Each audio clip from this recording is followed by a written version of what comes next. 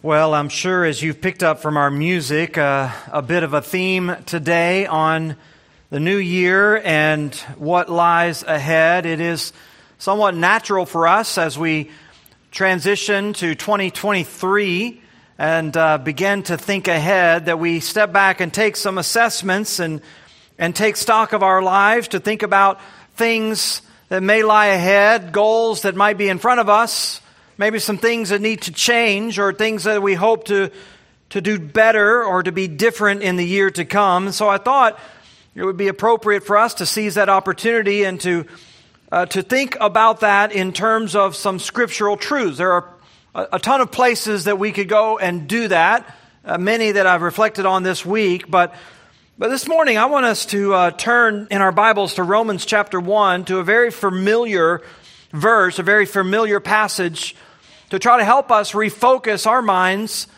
on this important truth and how it needs to be applied in our lives in the year to come. Romans 1, verses 16 and 17 is this familiar passage. It is Paul's summary statement about his message to the Romans, his summary statement about the gospel, and really his summary statement about why he wants to come to them. He begins this letter with 15 verses, really outlining his desire to come and see them, and not only to see them, but to impart to them some spiritual fruit, to be mutually encouraged by them, and to preach the gospel to them and to everyone in Rome. And as he will get to at the end of this book, in chapter 16, he'll even want to be aided by them, helped by them to go beyond Rome and into Spain and to all these other regions. So that's kind of the bookends, the parentheses, I guess you would say, around this book, this idea of Paul's mission and his desire to come and to preach to them. And yet, in the midst of all that, he wants to give an explanation of why. Why he would have so much zeal, so much eagerness to preach the gospel to them. He thinks it's important for them to understand this. And so he says in verse 16, he gives us the reason why. For I am not ashamed of the gospel. For it is the power of God for salvation to everyone who believes, to the Jew first, and also to the Greek. For in it, the righteousness of God is revealed from faith for faith, as it's written, the righteous shall live by faith. This is a statement of motivation for Paul. And it ought to be a statement of motivation for you as well. It's a statement of motivation for every believer who understands what Paul is saying here, a statement of motivation on why you would want to tell others about this gospel of Jesus Christ. And it really launches the entire rest of the book. The entire book of Romans unpacks what Paul has to say in just these couple of verses, why he's not ashamed about the gospel and what it's really all about. But before he gets to that, he gives us this summary statement. And he introduces this idea of shame, why he's not ashamed of it, and alternatively, why he is eager to proclaim it. It raises a question, why or how exactly did he reason in his mind? How and why did he have no shame? Why was he so bold? Why was he so eager? What was his zeal? What was the driving motivation that would cause him to not only want to travel all of the distance and to take on all of the sort of pitfalls and dangers, but to go to the very heart of the Roman Empire, to the very Caesar who had shown so much animosity against Paul and against other believers? And why would he want to take on the risk of going into the wild frontiers in those days, the edges of the Roman Empire, the barbarians and all of those who he might encounter in Spain? Why would Paul leave the ease and the comfort of his scholarly life and the comfort of his own people and his own culture and his own nation? Why would he do all of that? What is it that drove all of that? And above all, why is he so bold in wanting to proclaim this? This, by the way, would be an incredibly relevant topic for his readers, those living in Rome at the time, because Rome was not only the political capital of the Roman Empire, it was the cultural capital. It was the central hub of society and power and politics. But not only that, the central hub of wealth and influence. This is the place where all of the important people were, the place where all of the movers and shakers were. Not only that, it, as I said, is the cultural center of the empire. It was trying to supplant what had been the center of society up to that point, which had been Greece and all of its philosophical schools and all of its philosophical influence. And so it was a swirling mess of competing worldviews and ideas that were all out to outstrip one another, to position themselves against one another, and a very competitive environment, to say the least. A high-pressure environment. And for those who lived in Rome, it came with a certain sense of intimidation. To think that you introducing this worldview, this idea, this message of the gospel that would supplant all other messages, that would expose all other worldviews in their falsehood. There would have been a sense for those living in Rome at that point to be intimidated and to be ashamed, but not for Paul. I mean, this was a man who had already been chased out of many cities. He had been ridiculed in so many spots. He had been stoned already in some places. He had been called a blasphemer in his hometown in Jerusalem. He had been called a babbler in Athens. He was called a fool in Corinth. More than once he had been imprisoned. He'd already kind of suffered all of these things at the hands of the culture and the political and influential elite. He had so many reasons personally, if you looked into his life, why he would just walk away and why he would just give up, why he would just sort of slink back into obscurity, why he might just decide that it's all really too painful, all really too rough for him to keep pressing forward with this gospel. He had so many reasons to be, if not ashamed, at least fatigued in preaching this gospel. So many reasons to shrink back. And as he prepared to go to Rome, those would have been as relevant as ever in that city. But he wants them to know he has no shame.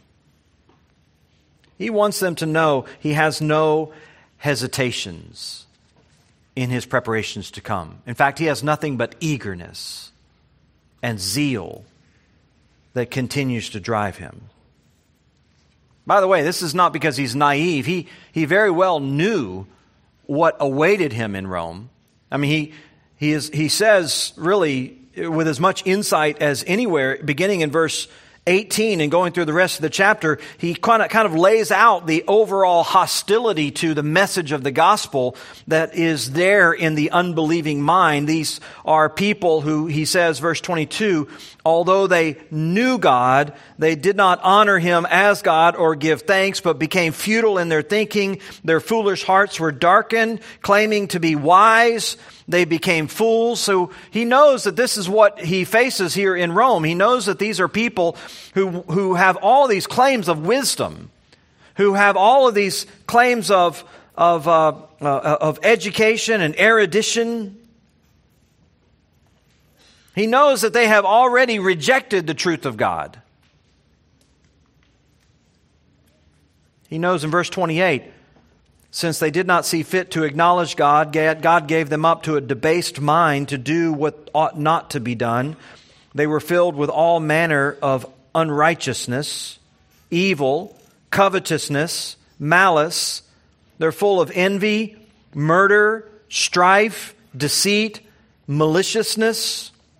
They're gossips, slanderers, haters of God, insolent, haughty, boastful, inventors of evil, disobedient to parents, foolish, faithless, heartless, ruthless. I mean, he knows this is what he faces whenever he goes to a city like Rome, really anywhere he goes in the empire. He fully understands what he's up against when it comes to preaching this gospel. He knows all of these things. Many of us have sensed that kind of hostility from time to time. We have faced it in places of work or in places of the marketplace, in our own homes, our own families, sometimes with your own spouse. And we all wrestle with the temptation to shrink back in shame a bit, intimidation at least, in the face of it. Despite the frequent warnings of the Lord, too often whenever we are confronted with these kinds of attitudes and these kinds of worldviews, we just choose not to bring up the gospel. It's too painful. It is too costly. We would rather settle for the superficial peace that we can find. We certainly don't always seek out people to take this gospel to challenge them with. We understand people are uneasy when we bring up spiritual things. We know our message is viewed as distasteful or mean-spirited or naive. We know those things. We know what the unbelieving mind is like. We struggle then to avoid the sin of being ashamed. But here's a man who understood all of these things, all this hatred for the truth. He had experienced it at a very personal level, and yet his declaration to these Romans is, I'm not ashamed. I'm not ashamed of this gospel. Or to restate it in a positive sense, Paul says, I am eager, I am proud to uphold this message there in Rome. Why is that? Well, he gives us two basic explanations in these verses. In verse 16, it's because this gospel is the power of God. And verse 17, because the righteousness of God is revealed through it. Now, I want to take a few moments this morning as we think ahead to the next year and all of the opportunities that lay ahead of us, both close to home and both in our marketplace, our workplace, and even outside of that, all of our interactions. As we think about the opportunities ahead for us, it is certainly my prayer that we would have this same kind of boldness with this message. And so we want to understand where it came from with the Apostle Paul. What are his motivations in being so bold with this message? The first reason he gives us in verse 16 for why he wasn't ashamed of this gospel is because it is the power of God for salvation. It's the power of God for salvation to everyone who believes, he says. He's not ashamed because when the gospel is proclaimed, when he took it on his lips, when he spoke it, God's power is at work.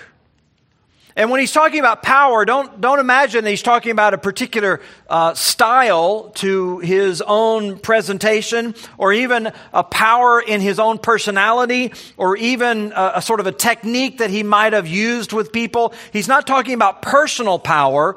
He's not talking about any kind of leverage in that sense. What he means is that every time the gospel is proclaimed, it facilitates the power of God, the power from God for salvation. In other words, when you share the gospel with someone else, something powerful takes place. And of course, you don't see sparks fly. You don't see fireworks like you might have seen last night. You don't see some massive display in the sky. And so, because of all that, you might be tempted to think that it's not powerful. You might be tempted to think that it is somewhat muted or lame or whatever it might be. You might be tempted to be ashamed of it because when you speak it, it seems like it falls so flat so many times for so many people. In fact, you're tempted to think quite the opposite, not that it's powerful, but that it's weak, that it's unimpressive. But Paul has this abiding sense that what he carried in his heart and what he took on his lips unleashed the power of God.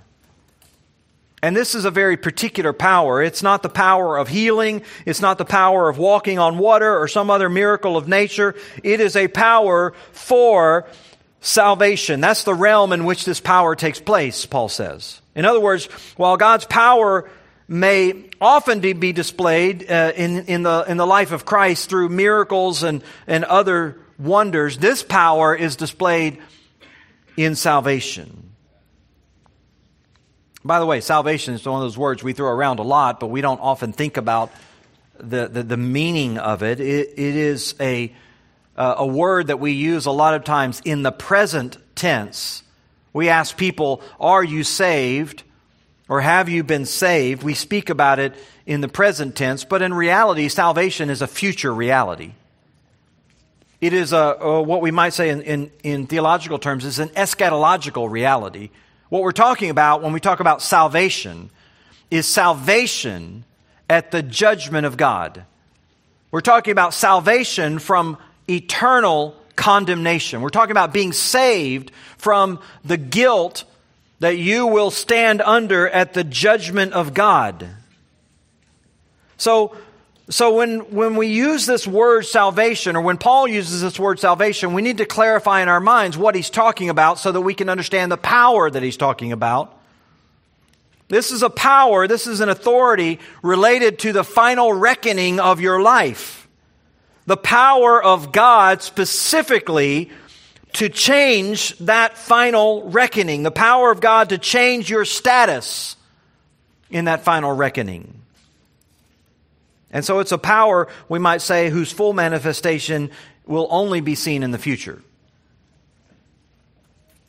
That means that when you preach this gospel, it may not necessarily be visibly powerful, but you shouldn't be fooled into thinking, therefore, that it's not powerful. Salvation, Paul says, is at work, and therefore powerful things are happening, even if the full evidence of that still waits the future. You know, if you attend a court, if you were to stand in a courtroom, a criminal courtroom, and everything has been said and all the evidence has been presented, and now all you are doing is awaiting the final verdict. Everyone is standing there, everyone is sitting and waiting for the judge to make the pronouncement. And if you're there as one accused, the moment that the words are spoken, the moment that the judge declares you guilty, there aren't necessarily sparks, no fireworks, no display, nothing visibly might change in the courtroom. Everyone is sitting in the same place or standing in the same place, dressed the same way. Everything is the same, but something astounding and something remarkable changes. The whole course of your life changes. You go from being free to being condemned. You go from being free to being bound in prison. If the offense is weighty, you are locked up for life or possibly even condemned to death.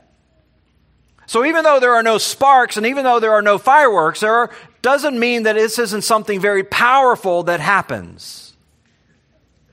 It can be such a powerful event, a surreal experience for people who are involved. In the midst of it, it might be difficult to believe what's even happening as it's happening.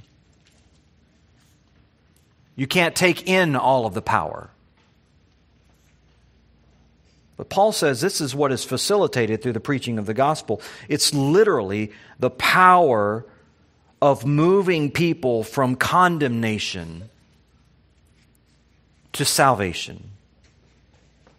It's literally the power of their entire eternity. shifting. And of course, Paul understands this, and this is why he says, I'm not ashamed. I'm not ashamed to preach this message that has this much power. And of course, we know that there are other powerful elements in the gospel that extend beyond that sort of just legal status, that legal declaration. We know the power of the gospel even penetrates our hearts. The power changes us from the inside. We go from being spiritually dead to the things of God to spiritually alive to the things of God. The whole worldview of a person is changed in a moment. Their affections, their purpose, the direction of their life is all transformed in an instant. All of that powerfully happens through the preaching of the gospel. But the power that Paul particularly focuses on here is not that power of new birth or not that power of regeneration. It's the power of salvation. That power which is facilitated by the gospel, and as Paul says here, comes to everyone who believes. That is how you experience the power.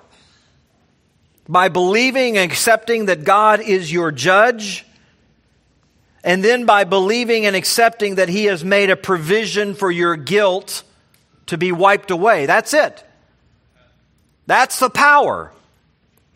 The power of just accepting that He is your judge and accepting that He made provision for your sins to be wiped away, and you experience this power. Again, we can overlook all of this because the full demonstration of it doesn't happen all right now in the present.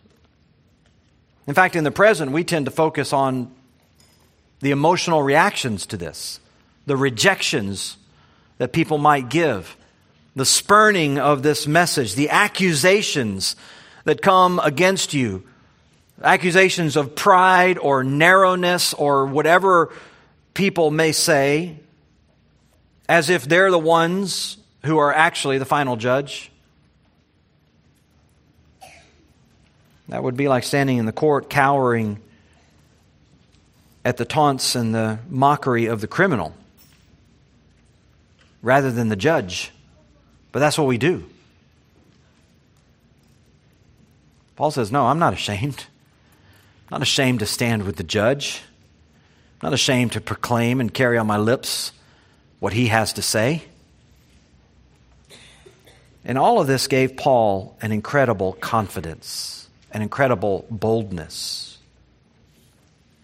And he says all this salvation, it comes to all of those who believe, to the Jew first, and also to the Greek. He doesn't elaborate on this here, but he will later in the book. He will come back to this several times. He'll talk about the particular advantages that God had given to the Jews and how He had preached the gospel to them first, how He had given them all the benefits of the covenants, and how He had already revealed this gospel in the ages past to them. How His gospel aligns with all that Old Testament messaging. And then he'll talk about how even on a national scale, there will be particular favor shown to the Jews in the end times. In other words, Paul talks about the preaching of this gospel to the Jew first and also to the Greeks. He speaks about it as a theological, historical reality. But although the Jews are first, he says it's for also the Greeks, which in this context means everyone who's not a Jew. That would be me and you. This is a way of talking about, while God has clearly shown His favor to the Jewish people, He doesn't do that exclusively. He has mandated that this gospel be preached to everyone. To Jews, yes, but also to everyone else. So this is the gospel. This is the full power of the gospel that Paul says, I'm not ashamed. Why would I be ashamed to share something like that? The message of the judge himself. So he says he's eager to come and preach because the message that he preaches has this power. And there's a second reason he's not ashamed of it. You'll see in verse 17, because the gospel reveals the righteousness of God. It reveals the righteousness of God. In it, he says in verse 17, in it the righteousness of God is revealed from faith to faith. Now that phrase, by the way, righteousness of God, is used 8 times in the book of Romans. Outside of Romans, it's only used one other time. So it's safe to say that this phrase is a distinctive, a very important characteristic of this book. And because of that, there's been a lot of debate about it. We don't have time to trace all of those out this morning, but I'll just summarize the debate for you in this way. This phrase, the righteousness of God, has been interpreted to mean one of 3 things. Righteousness as an attribute of God, righteousness as an activity of God, or righteousness as a gift of God. Or you could say that this righteousness is described sometimes as who God is, sometimes as what God does, and sometimes as how God does it. And as I said, we're not going to trace all of those things through, but I will just simply say this, that to understand how Paul uses this, you really need to understand his foundation in the Old Testament. He is essentially preaching and conveying what he understood from the Scripture as well as from what God had revealed to him. And this idea of God's righteousness is used in the Old Testament specifically in reference to His judgment. When you look into the Old Testament, what you find is that righteousness has the basic idea of being right according to a judge. And you can see it by way of contrast in Isaiah chapter 5, verse 23, where the prophet is pronouncing in that great chapter a series of woes against all of Israel's leaders. And one of the things he has to say is a woe against the wicked judges of Israel, who he says declare righteous or justify the guilty for a bribe and deprive the innocent of what is right. This is what they do. He's essentially saying that these wicked judges were declaring people to be right before the law, or declaring them to be righteous. And they were doing this on the basis of bribes. The Hebrew word, by the way, for righteous or justify or acquit, the various ways it's translated there. The basic Hebrew word is tzedek or tzedek.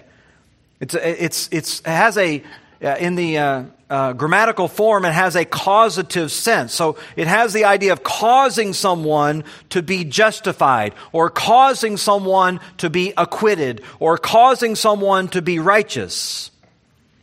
And so in this sense, you hear this idea of righteousness. It's essentially a declaration. You're declaring someone to be right. And of course, this is used in Isaiah against these unrighteous judges who are doing this on the basis of corruption, on the basis of a bribe. They were declaring someone to be right in spite of their guilt.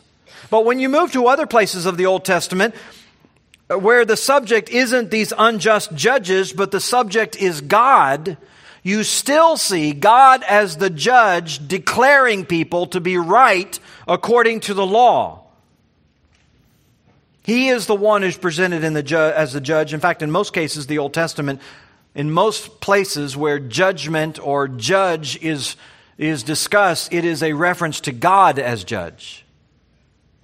So this is your basic idea. God's declaration and judgment. His declaration and judgment about people being righteous. Now, this idea of righteousness is then often combined in the Old Testament with salvation, because salvation flows out of God's declaration of you as righteous. And so you'll hear it, Psalm 98 verse 2, the Lord has made known His salvation. He has revealed His righteousness in the sight of nations. You see Him bringing together those ideas of salvation and righteousness.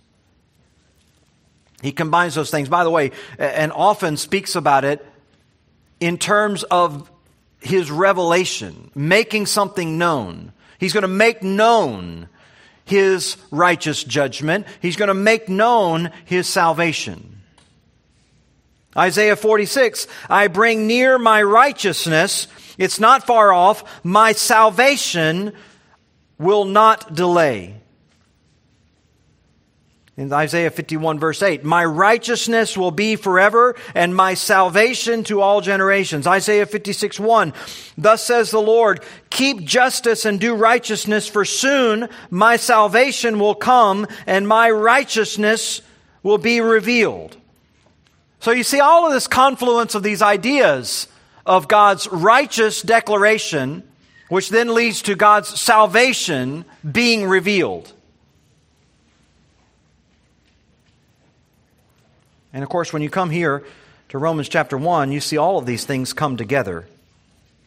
This is exactly what Paul is bringing together here, just like in the Old Testament. The gospel is the power of God for salvation. For in it, the righteousness of God is revealed. It's like a statement straight out of the Psalms. This is His gospel through which God is making His righteous declaration known.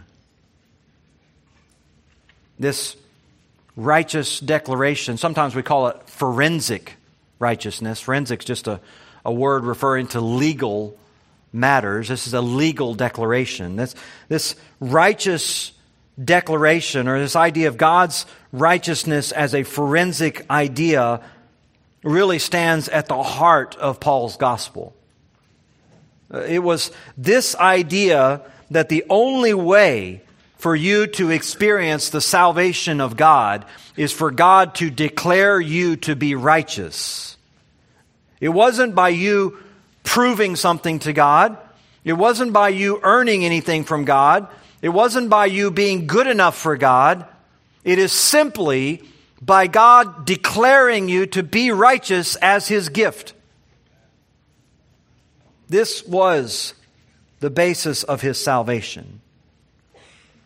By the way, hear all this come together in the only other place that you find this term outside of the book of Romans. In Philippians chapter 3, Paul uses the righteousness of God in that one place. He says in Philippians 3:9 that he wants to be found in Christ Jesus, not having a righteousness of my own that comes from the law, but that which comes through faith, the righteousness from God that depends on faith. So the contrast is very clear there. Not my own righteousness, not any righteousness that I could achieve on my own from the law, but a righteousness that is given to me as a gift from God. A right standing before the judge.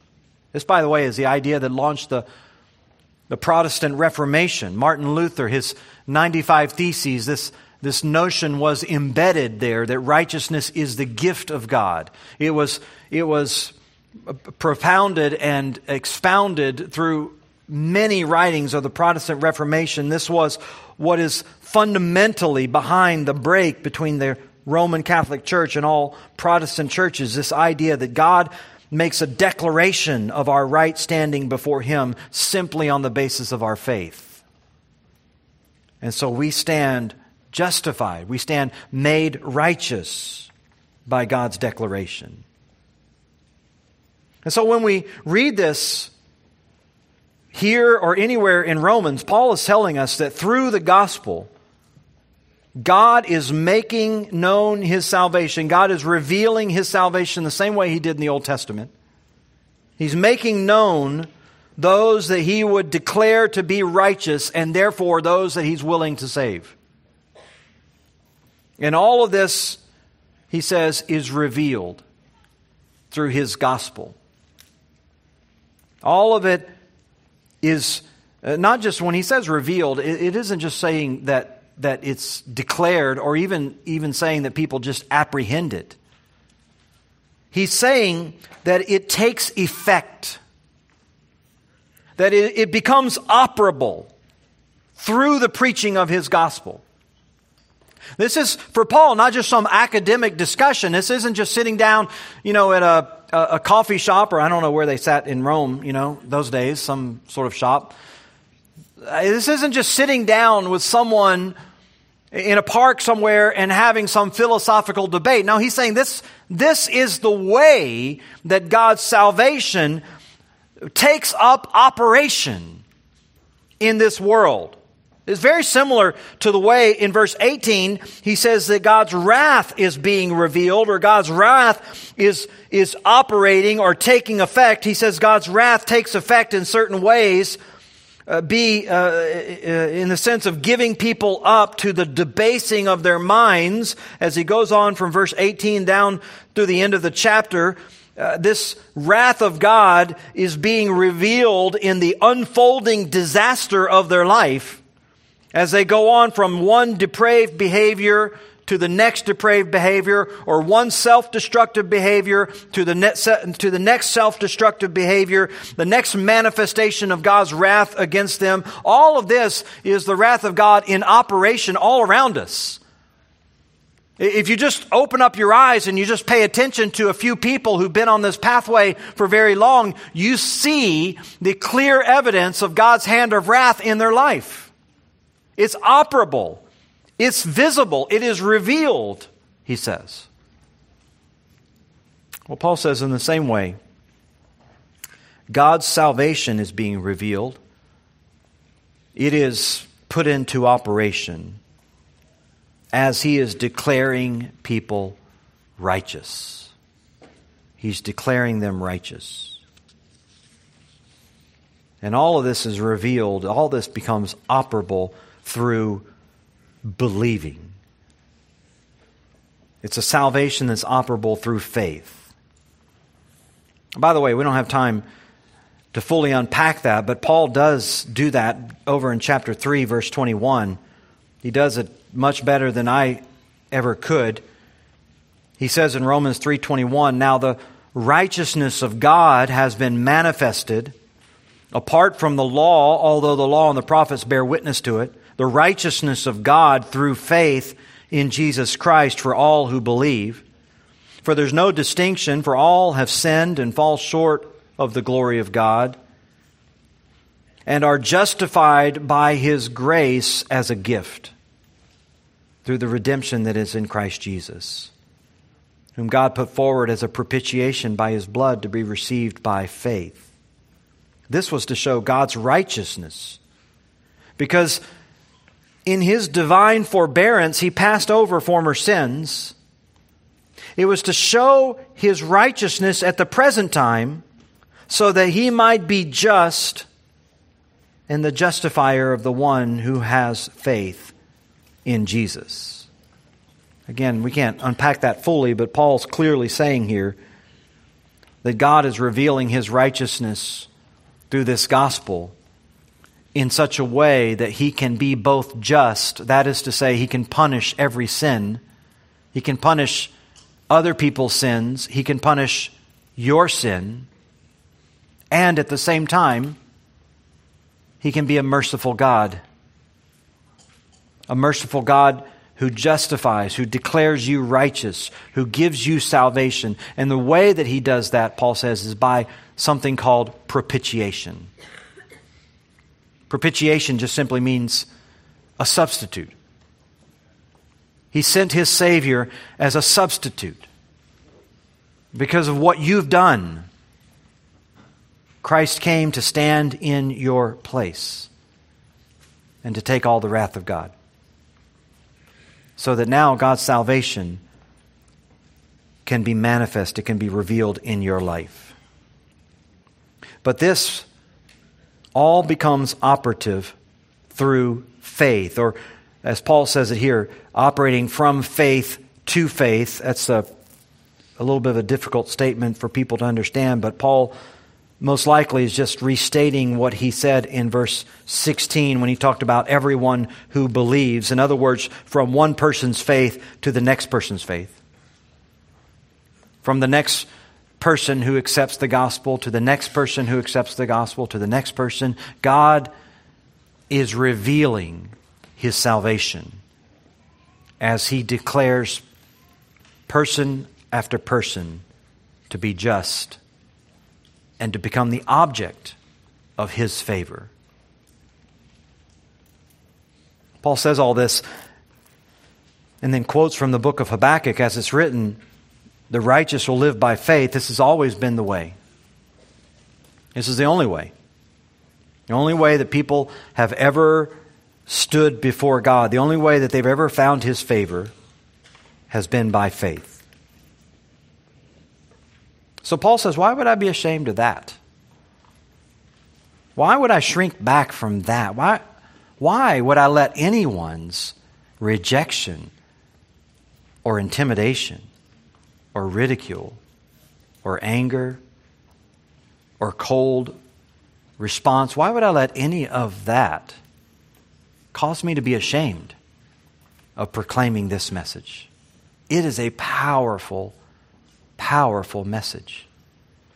And although people may not want to recognize the power, although they may not want to recognize how God's wrath is already being revealed in their life, and although they may not want to recognize how God's salvation is already being revealed in your life, although they may not want to see all that, doesn't detract from the power. And so Paul says, I have an incredibly powerful message, and because of that, I'm going to share it. And I want to come to Rome, and I want to talk to every person that I can talk to, and I want to impart some spiritual gift from you, but then with your help, I want to go on to Spain. I want to go everywhere I can go. I want to tell every person I can tell this powerful message. And so Paul says, I'm not ashamed. I'm eager. I'm zealous. I'm ready to preach this gospel. By God's grace, may that be true of us in this coming year. Father, we're so thankful for this reminder and so thankful for the power that comes to us through the gospel message. We who were trapped in our own condemnation, we who were under your wrath, we who were experiencing your judgment, we who felt the shame of our life and our guilt, in one powerful moment, when we place our faith in Christ, you make your declaration over us. You call us righteous. And we receive your salvation. What a powerful thing, Lord. We can't even take it in. We can't even comprehend it, but we're so thankful for it. And we pray that it would be our meditation so that we, as the Apostle Paul and as every faithful believer through the years, we, without shame, would tell others about it so that they too can know the salvation of God. We pray these things in Christ's name. Amen.